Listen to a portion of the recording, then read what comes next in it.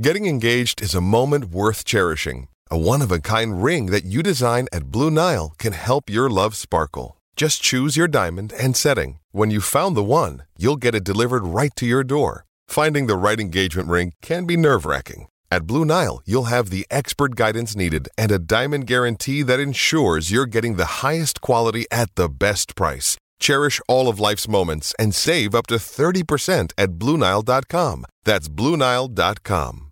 The following production is brought to you by the Talkin' Buds Leaf Show.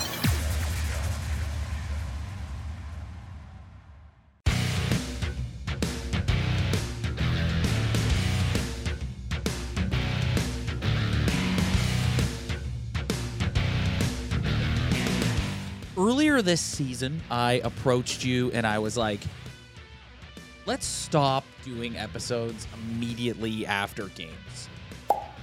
That'll change come the playoffs, obviously, but I was like, let's just, instead of getting on immediately following a game, let's sleep on it and then come back tomorrow or a couple of days later with a fresh perspective. And this week was a perfect example of why that was the correct decision, because after Tuesday night against the Islanders, I was ready to put Sheldon Keefe in a missile and fire him directly into the sun. And then they come back on Thursday night against Florida and play arguably their best road game of the season, like from bell to bell. So we come at it now, and we've slept on it. We have a calm, cool, collected perspective. And I've got a bunch of things now that, in the wake of that drubbing at the hands of the New York Islanders, it wasn't clear in my head. Now it is clear in my head, is what I'm trying to say. Yeah, and also I was a little tired of staying up till midnight. After, staying up till midnight that's also another factor for anyone else who doesn't do a podcast. But especially when you're starting out and you're just staying up till midnight, and then you look at your YouTube views the next day and it's like, oh, cool, 14 people have watched this. Really glad I stayed up till 1:30 a.m. Yeah, I think this week was a good reminder of how this season has gone for this team, and how sometimes when you do overreact, you can sound like an idiot, because they were awful. Like they were so bad against the Islanders. They were brutal, and you could have come on there after and given a million takes on how they suck and all these different things you're worried about going into the playoffs. But then they just go out and beat a good team, and that, like, you look at the division, they're in second place. They've games in hand. They've separated themselves by 5 points, and at the end of the day, you can't really have a super negative regular season take at this point, because it's just like they have nothing else to prove to us, really. Like they went out and did the job. Like if you look at their wins and losses throughout the entire season, they haven't gone on a losing streak all year. No, they haven't ever. There's never been a moment where they've lost like 5 of 6. Like it's just. It's you can try and find those little minute details and relate it to what's going to happen come game 1, game 2. But at the end of the day, like it is kind of difficult to sound smart having a brutally negative take right now about this hockey team, because they're just a damn good hockey team, and they proved it all year, and they're gonna get home ice. And the truth of the matter is they've known who they're playing for months in the first round. And you can sit and you can say, oh, you know, these guys are paid a lot of money. They're professionals. They've got to go out every night and do this, that, whatever. But it's like, it's human nature. Like, they've known they're playing Tampa. So it's like, it's only natural to be looking in the future on the horizon and going, okay, like that's who we've got to get like mentally set and ready to play. And when you look at the opponents they're playing down the stretch here, pretty much every single one of these teams, with the exception of the Montreal Canadiens and the Blue Jackets, is in some sort of fight for their playoff lives. Like it just is what it is. So they're going out there every night, and it's kind of like, don't get injured, play well, but at the same time, like the last thing we want is a key player getting hurt and not being available. Meanwhile, you're going out there against the Islanders, against the Panthers, who are just like, they need every point they can get right now. And it just is what it is. It's not the same circumstances for them or their opponents. And you look at the way Tampa's playing right now too. It's like they got to be feeling the exact same thing. Like they've also known. I know they'd probably like to get home ice as well, but at the end of the day, they won last year without it, so it really doesn't matter to them. And it's just, yeah, like it is. I don't say it's hard to get up for games because you're a professional. You should be able to get up for games. But yeah, like sometimes a little bit of complacency, for a lack of a better term, could seep in, knowing what the outcome is going to be in the next 10 games. Like you're not moving anywhere. You're not going anywhere. You just have to prepare yourself the best you can heading into that series. I'm looking at the situation with Tampa, and I'm like, man, they are really struggling down the stretch here. But I'm sorry, like I can't. The second that puck drops for game one, it doesn't matter anymore. So while I'm kind of saying, you know what, them struggling is really helping the Leafs out here. It's helping the Leafs add to their cushion and second in the division, and it's helping the Leafs almost guarantee home ice advantage. I can't go into this series. I just have too much respect for the Lightning and what they've done in the last 3 years and who their goaltender is and who their head coach is to sit here and go, well, they're going to stumble into the playoffs and then that'll affect them as soon as the puck drops for game one. It's like, no, it won't. It's a new season the second the puck drops for game one. So point being, I'm not really reading too much into Tampa struggling other than the fact that it's helping out the Leafs. Well, you look at Tampa. One thing I know about this hockey team is they're not gonna have any problems scoring goals. Okay, like their offense might not be clicking on all cylinders right now, but they still have Nikita Kucherov's in the top 3 in points. Braden Point is 40-something goals. Like Stamkos will figure it out, and they have good forward depth. That's what you do know. But where some people are selling me on a Leafs potential first round victory is the D core has been weakened over the years for the Tampa Bay Lightning, and Victor Hedman doesn't have as much help as he's normally had in the past, and their goaltender isn't really playing on top of his game right now either. And if you look at his stats last playoff series, like he came up big, I guess, in the last game, even though the Leafs got no pucks to the net because, again, the Lightning shut down the middle of the ice. But to me, like I can get sold on them weakening defensively, therefore giving the Leafs a bigger advantage of stacking up a couple lines that can go against some weaker D pairs. Fatigue has to set in at some point. Yeah, and fatigue. Like, because if you look at, not only have they gone to 3 straight Cup finals, they've done it in this sort of condensed COVID timeline. So it's like these guys have to be exhausted. It has to happen. Yeah. There's no way they're not. And like how much this is, I don't even know if this might sound stupid, but like how much is the fire really burning after you've won 2 and you were damn close last year and lost to just an unbelievably good hockey team. Like, I know the fire burns to win every single year, but I mean, at some point, like maybe these guys are just there's got to be one guy on that roster. There's too many different personalities in this world that there's no way there's not one guy on that roster who's just like down to call it early and go hit the links. Like, you know, like as bad as that sounds, I wouldn't mind wrapping it up in 3 weeks and just taking the summer off. And it's like hitting the links, but also like being at home with my family. There's no pressure on them either. No, there's like, zero pressure. They don't have a fan base that applies. Does that make you nervous, though? Does that make you nervous going into round one? Like, the Lightning are playing with house money. Like, if they lose, I would go as far as to say that even if the Lightning lose in 4 or 5, the narrative will be, well, they're exhausted. And so they're house money. Like, there is no scenario where they come out of this and go, wow, the Lightning really didn't show up. They played awful. It'll be, they were tired. They've had 3 years in a row, which is valid. I'm not saying that's bullshit. I'm saying it's valid. Whereas the Leafs, it's like there's so much pressure on them the second that puck drops. Yeah, it's true. So does that make you nervous? Like they can just kind of go out there and whatever happens, happens from the Lightning perspective. I just think that I could be totally wrong about this, but I think if the Leafs lose this first round, I don't think you're going to be looking at the other side being like, you guys were just better than us. Like, I think it's just they're almost going to beat themselves if they don't, because they can beat this team, man. Yeah. Like, they can. Yes. They can do. I don't care. People throw Vasilevsky in your face all the time, but they can beat this hockey team. Like, they can. So they just got to go out and do it. And I don't want to hear it. They are going to be the underdogs. If they're not the I don't know what Vegas is going to do about setting the line for that series, but they are the underdogs. Like, they have to be. Any team going against Tampa other than Boston maybe is an underdog.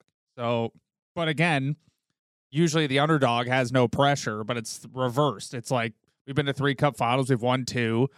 So if we don't do anything this year, it's not really a big deal. Or you got the other team that is the underdog that needs to win a goddamn round, or else heads will roll.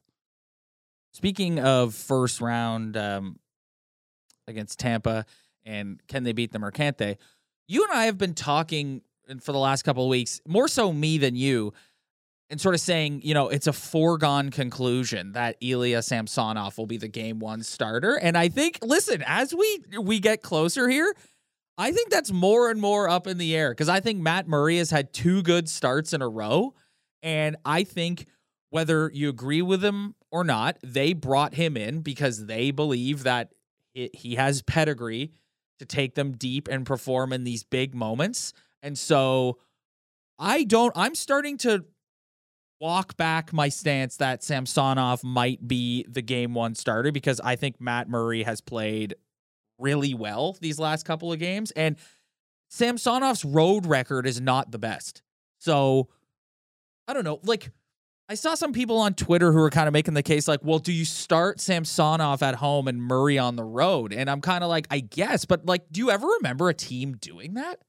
Like, has that ever happened? Like going in, it's always sort of, when you get into the playoffs, you have your guy. And like, I don't know, like, could they do something like that? There has been a team, I'm trying to think of, like, there have been scenarios where top goalies have gone down and backup goalies have come in and excelled in a playoff situation. No, yeah, but there's no... Like, just to come out and say we have a tandem. Could you, like, do you ever remember a team, like, really... And yes, there's been moments where a guy's come in and he's taken over maybe for a series or for, like, 3 or 4 games or whatever. But do you ever remember a scenario where a team has gone flip-flop, flip-flop, flip-flop through the Cup final? Logically, it makes sense. You're giving the other guy some rest. They both should be, like, engaged, so not like guys rep not coming in hockey cold. all over Yeah, again. it is. It's like rep hockey. It's like kind of like, so I'm just like, point being, I'm kind of walking back my conviction that Samsonov is just automatically the game 1 starter. Last week I said it would be disrespectful if he wasn't the game 1 starter, but it's amazing how things can change so quickly. That's why in I'm that so position. happy. Full circle to how we started this episode. That's why I'm kind of happy we don't do a daily show. Like I don't know how you could do it.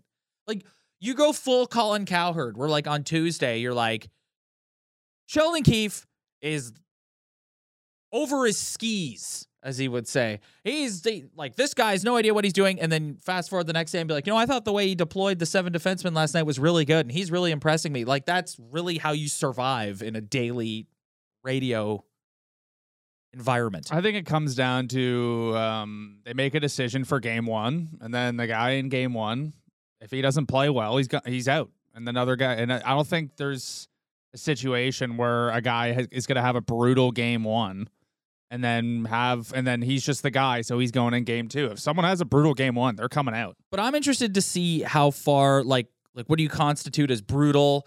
Like maybe that's not the right way to put it.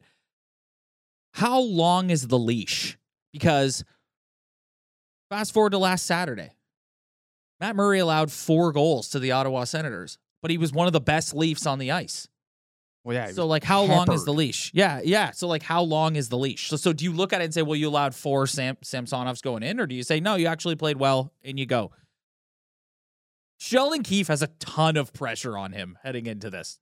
Ton of pressure. I mean, with Matt Murray, like the 2 runs he went on, he didn't play in the regular season. Like he's never been a regular season goalie. Like Marc-Andre Fleury carried a lot of that load, and we all know the Flyers resume in the playoffs isn't great other than the cup, obviously, but it's the 09 cup, but it's, you know, like it's a really tough decision. Like, I don't know. I just think you just got to pick a guy. You have to pick a guy for game 1, and then you just have to see what happens. Like and if he sucks or if he doesn't play that well, then you put in another guy. I don't think a tandem's the end of the world. Like, we don't have Vasilevsky. We don't have Shesterkin. We don't have UC Saros, even though they're not even going to make the playoffs. Sorokin. We don't have Ilya Sorokin. Like, you know, like we don't have that guy. So if you've gone this whole regular season as one of the best teams in the NHL by playing almost a different goalie every night, I don't see why you could just buck the trend and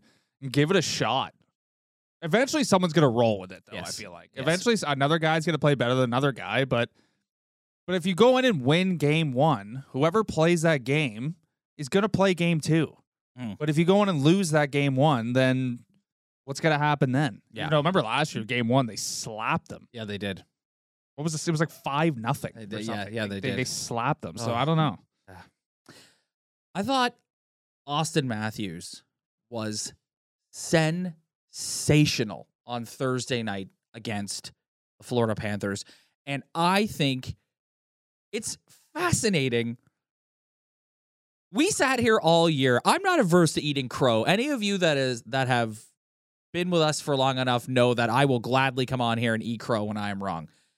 But I have sat here numerous times this year and I've said Calle Jarnkrok is just a slightly better version of Alex Kerfoot. And they have put him beside Auston Matthews, and something has clicked in his brain, and Matthews has been vocal about how he likes playing with him. And I think, like, this is we've been trying to figure out all year who's the second line left winger.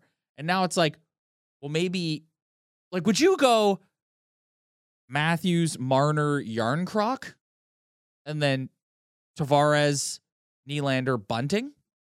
Because Jarnkrok seems to play better and prefer playing with Matthews. Well, Jarnkrok's a guy who he's not like Kerfoot, because Kerfoot is fast.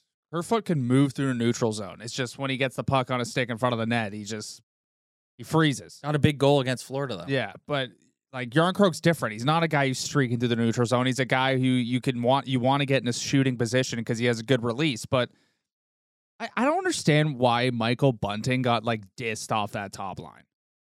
I don't really understand, because Michael Bunting has he's 2 20-goal seasons for the Leafs.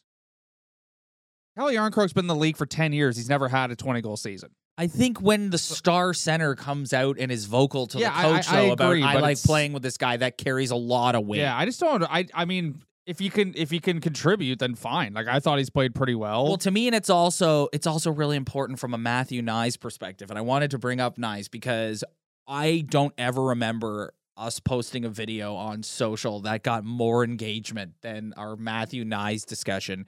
And if Calle Jarnkrok can hang in the top 6, I think that is so critical for Matthew Nyes, because then you can slide him in and have him play on the 4th line and do what we were saying last episode, just go out there and play, as opposed to looking at him and going, you're straight out of college and you're going to play top 6 minutes for the Toronto Maple Leafs in the most important playoff series in franchise history. Are we ever going to be happy with the guy who slots in there, though? Like, you're going to keep slotting guys in there. They're going to go maybe on a run or two, and then they're going to suck, and then they're going to get replaced. Like, this is just a revolving door position of who can fill in the 3rd spot on the top line.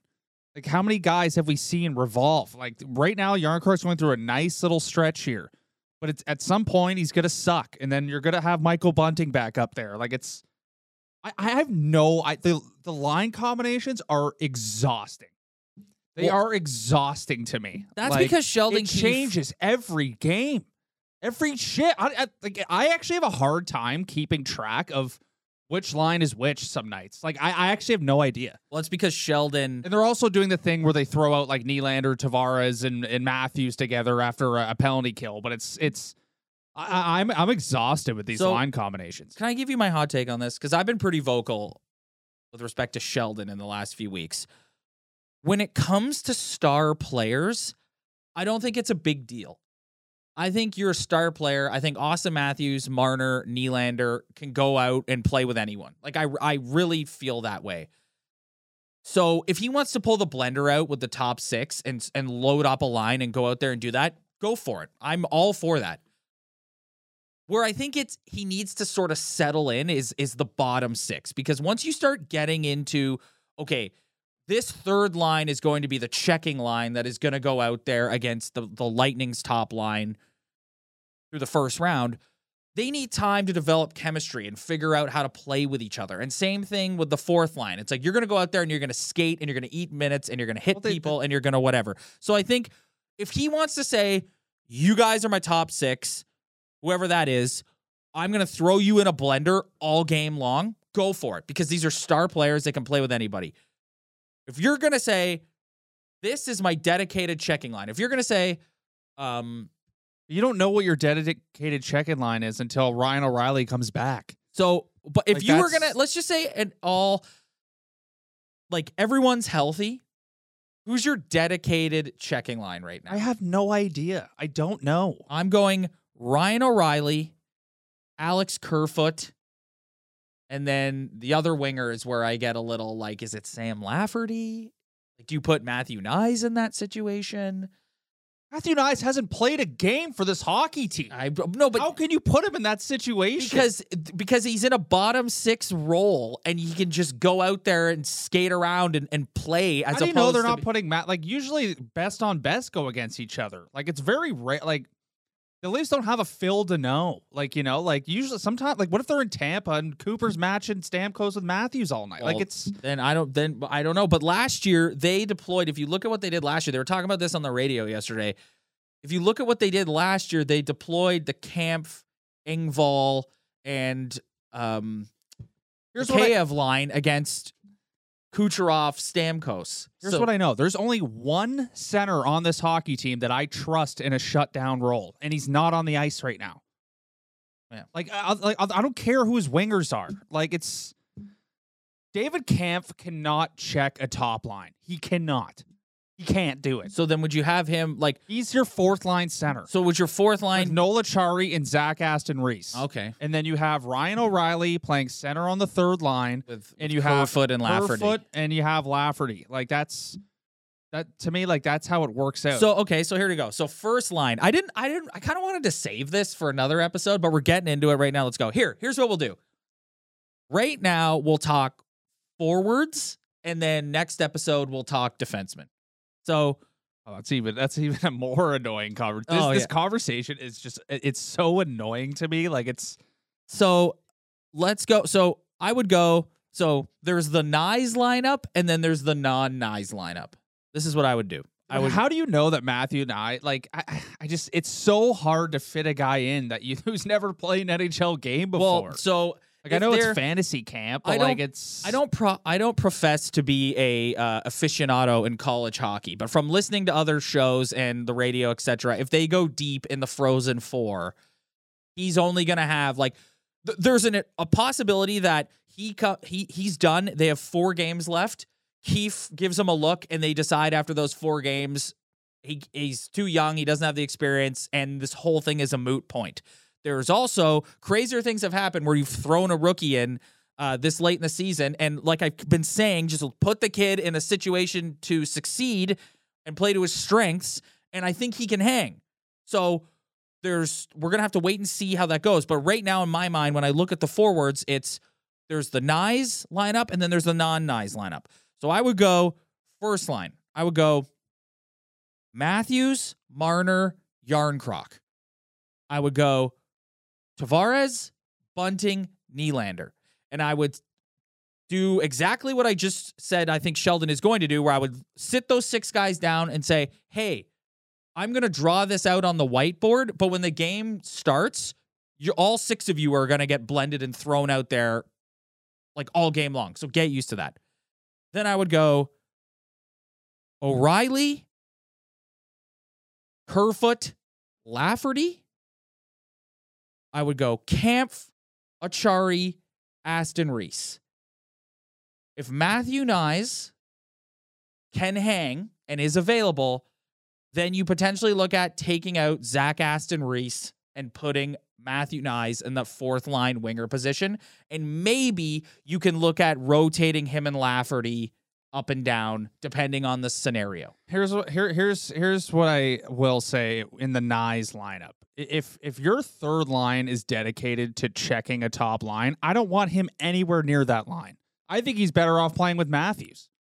So, okay, so then maybe you look at it and say, okay, so I would not put a rookie on a checking line. Okay, so no. Okay, so then maybe you look at it and say, all right, we're taking Aston Reese out, we're putting Nyes in, and maybe we'll sneak Nyes up into the top 6 here and there as a scenario, and we can move Bunting or Yarncroc down depending on the scenario. Because that's what Sheldon Keefe does.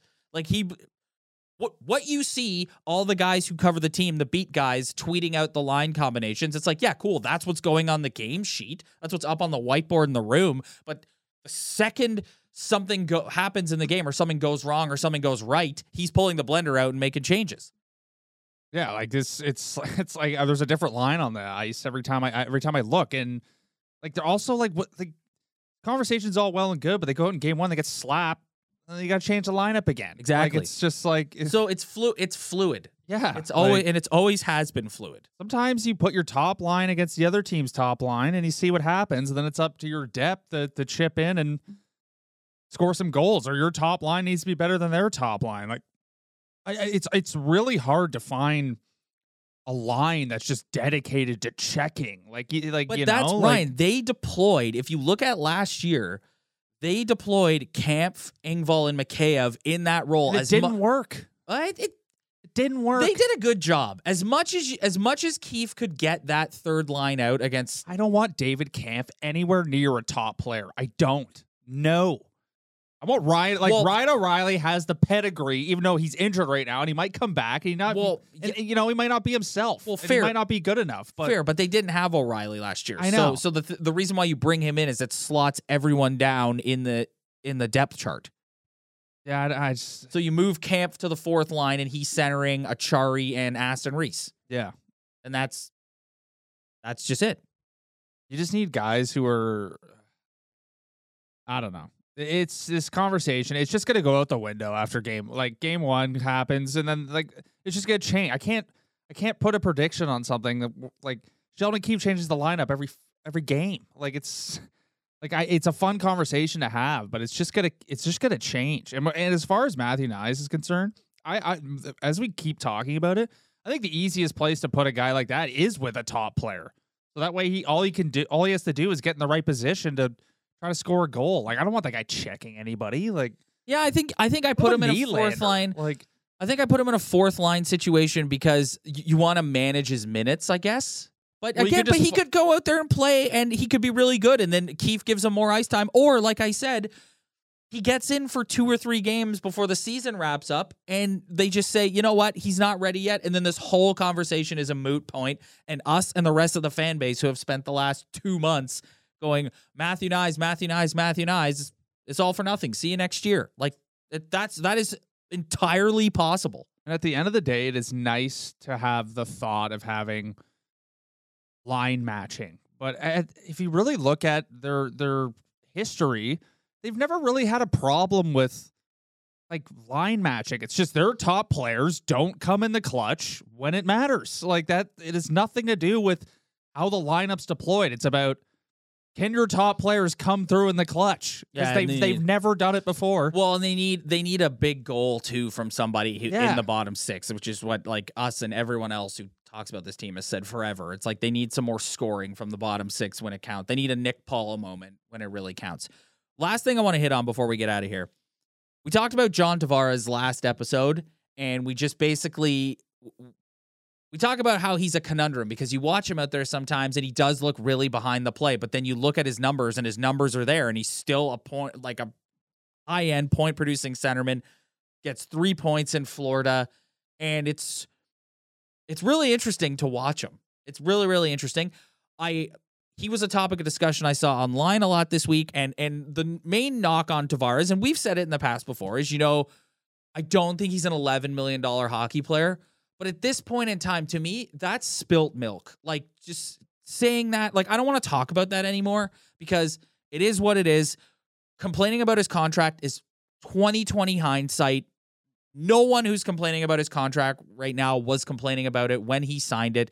He's still, like, in reality, should he have an $11 million price tag? Probably not. However, he's still an elite second-line centerman in this league. And yes, he does look a little slow sometimes, but if he can be put out there in situations that benefit him, which is like predominantly in the offensive zone below the hash marks, he's still elite. They need Ryan O'Reilly to come back and be good. That's what this team needs. And I'm just looking at the stats right now too, and all year we've been talking about how Auston Matthews is just not having his best year, but he's gonna pass Nylander and lead the team in goals by the end of the season. Well, so he in the last 2 weeks. So it came out in that piece with Jonas Siegel that he was dealing with a hand injury. In the last 2 weeks, he has really, really, really turned the Jets. I thought he was.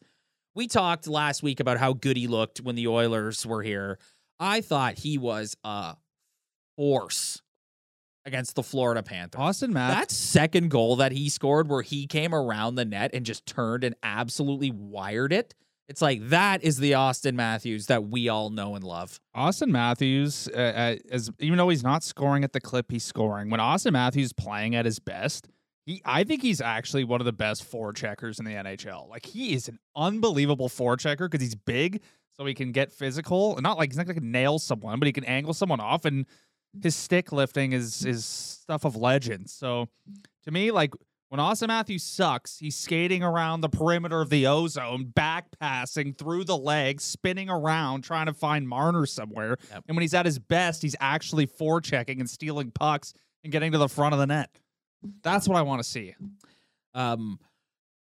Quickly, Keefe kind of called out Nylander this week. That was bullshit. About getting his feet moving. Here's what I'll say. I agree. I do think he picks on Nylander a lot, and you and I have talked a lot about his reluctance to say anything about 34 and 16 publicly, but he'll do it to 88, no problem. However, William Nylander has been vocal and has said he responds to that. He likes it. He feels as though he needs that motivation of the coach coming out and saying, get your shit together, basically. Yeah, I just thought it was a little unwarranted. I didn't see it. Yeah, he went pointless for a couple games in a row, and he hasn't done that all year. For half the season, for the first half of the season, he was the best player this team had, and now Marner's kind of taken over that role. But it's, I thought that was kind of horseshit, to be honest with you. Yeah. All right, gonna get out of here. 2 games this weekend, back to back. 2 weekends in a row where they've got a Saturday, Sunday. I just want this to be over. Yeah, same, over this. Same. I'm ready. Because I'm ready the more regular season games they have, the more we have to come on here and sound like idiots coming up with takes that really don't matter.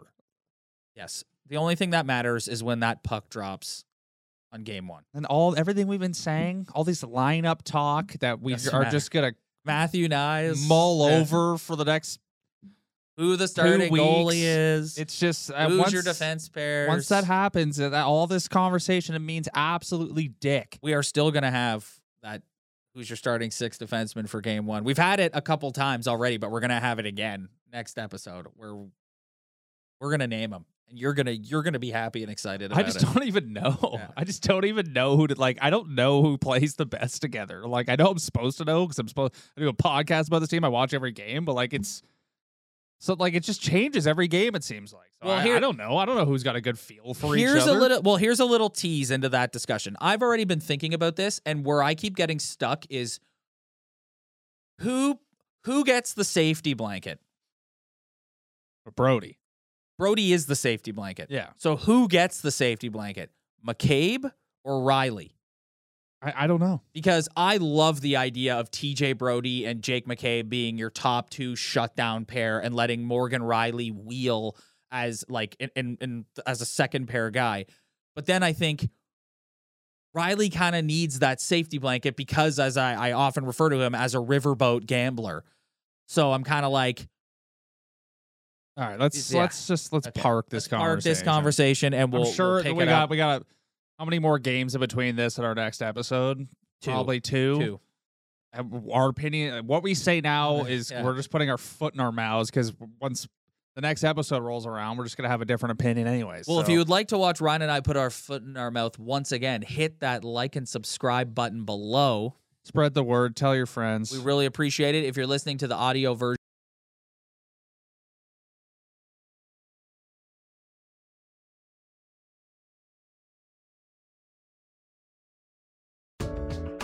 Hi, I'm Joel McLeod, co-host of the 905er podcast.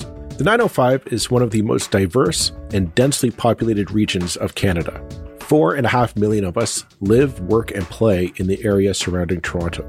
That's more people in the 905 than actually live in Toronto. Each election, the 905 decides who forms our government at both the provincial and federal levels. So why isn't more attention being focused on us here in the 905? We're looking to change that. My co-host Roland Tanner and I tell the stories that define what we are calling the most important region in Canada. Each week, we bring to your attention news, culture, and issues that make up what it means to be a 905er. You can find us on Apple, Spotify, or anywhere else you listen to your podcasts. Or you can visit us at 905er.ca to subscribe. The Podcast Super Friends is a monthly meeting of 5 podcast producers. Hi, I'm Katherine O'Brien from Branch Out Programs in Baton Rouge, Louisiana. I'm John Gay from Jag and Detroit Podcasts. I'm Matt Kundle from the Sound Off Podcast Network. I'm David Yes from Pod 617, the Boston Podcast Network. And I'm Johnny Peterson from Straight Up Podcasts. Together, they form the Podcast Super Friends, an alliance of podcast masterminds sharing best practices, insights, and discussions to help make you a better podcaster. Follow or subscribe to the show on Apple Podcasts, Spotify, Google Podcasts, or at soundoff.network.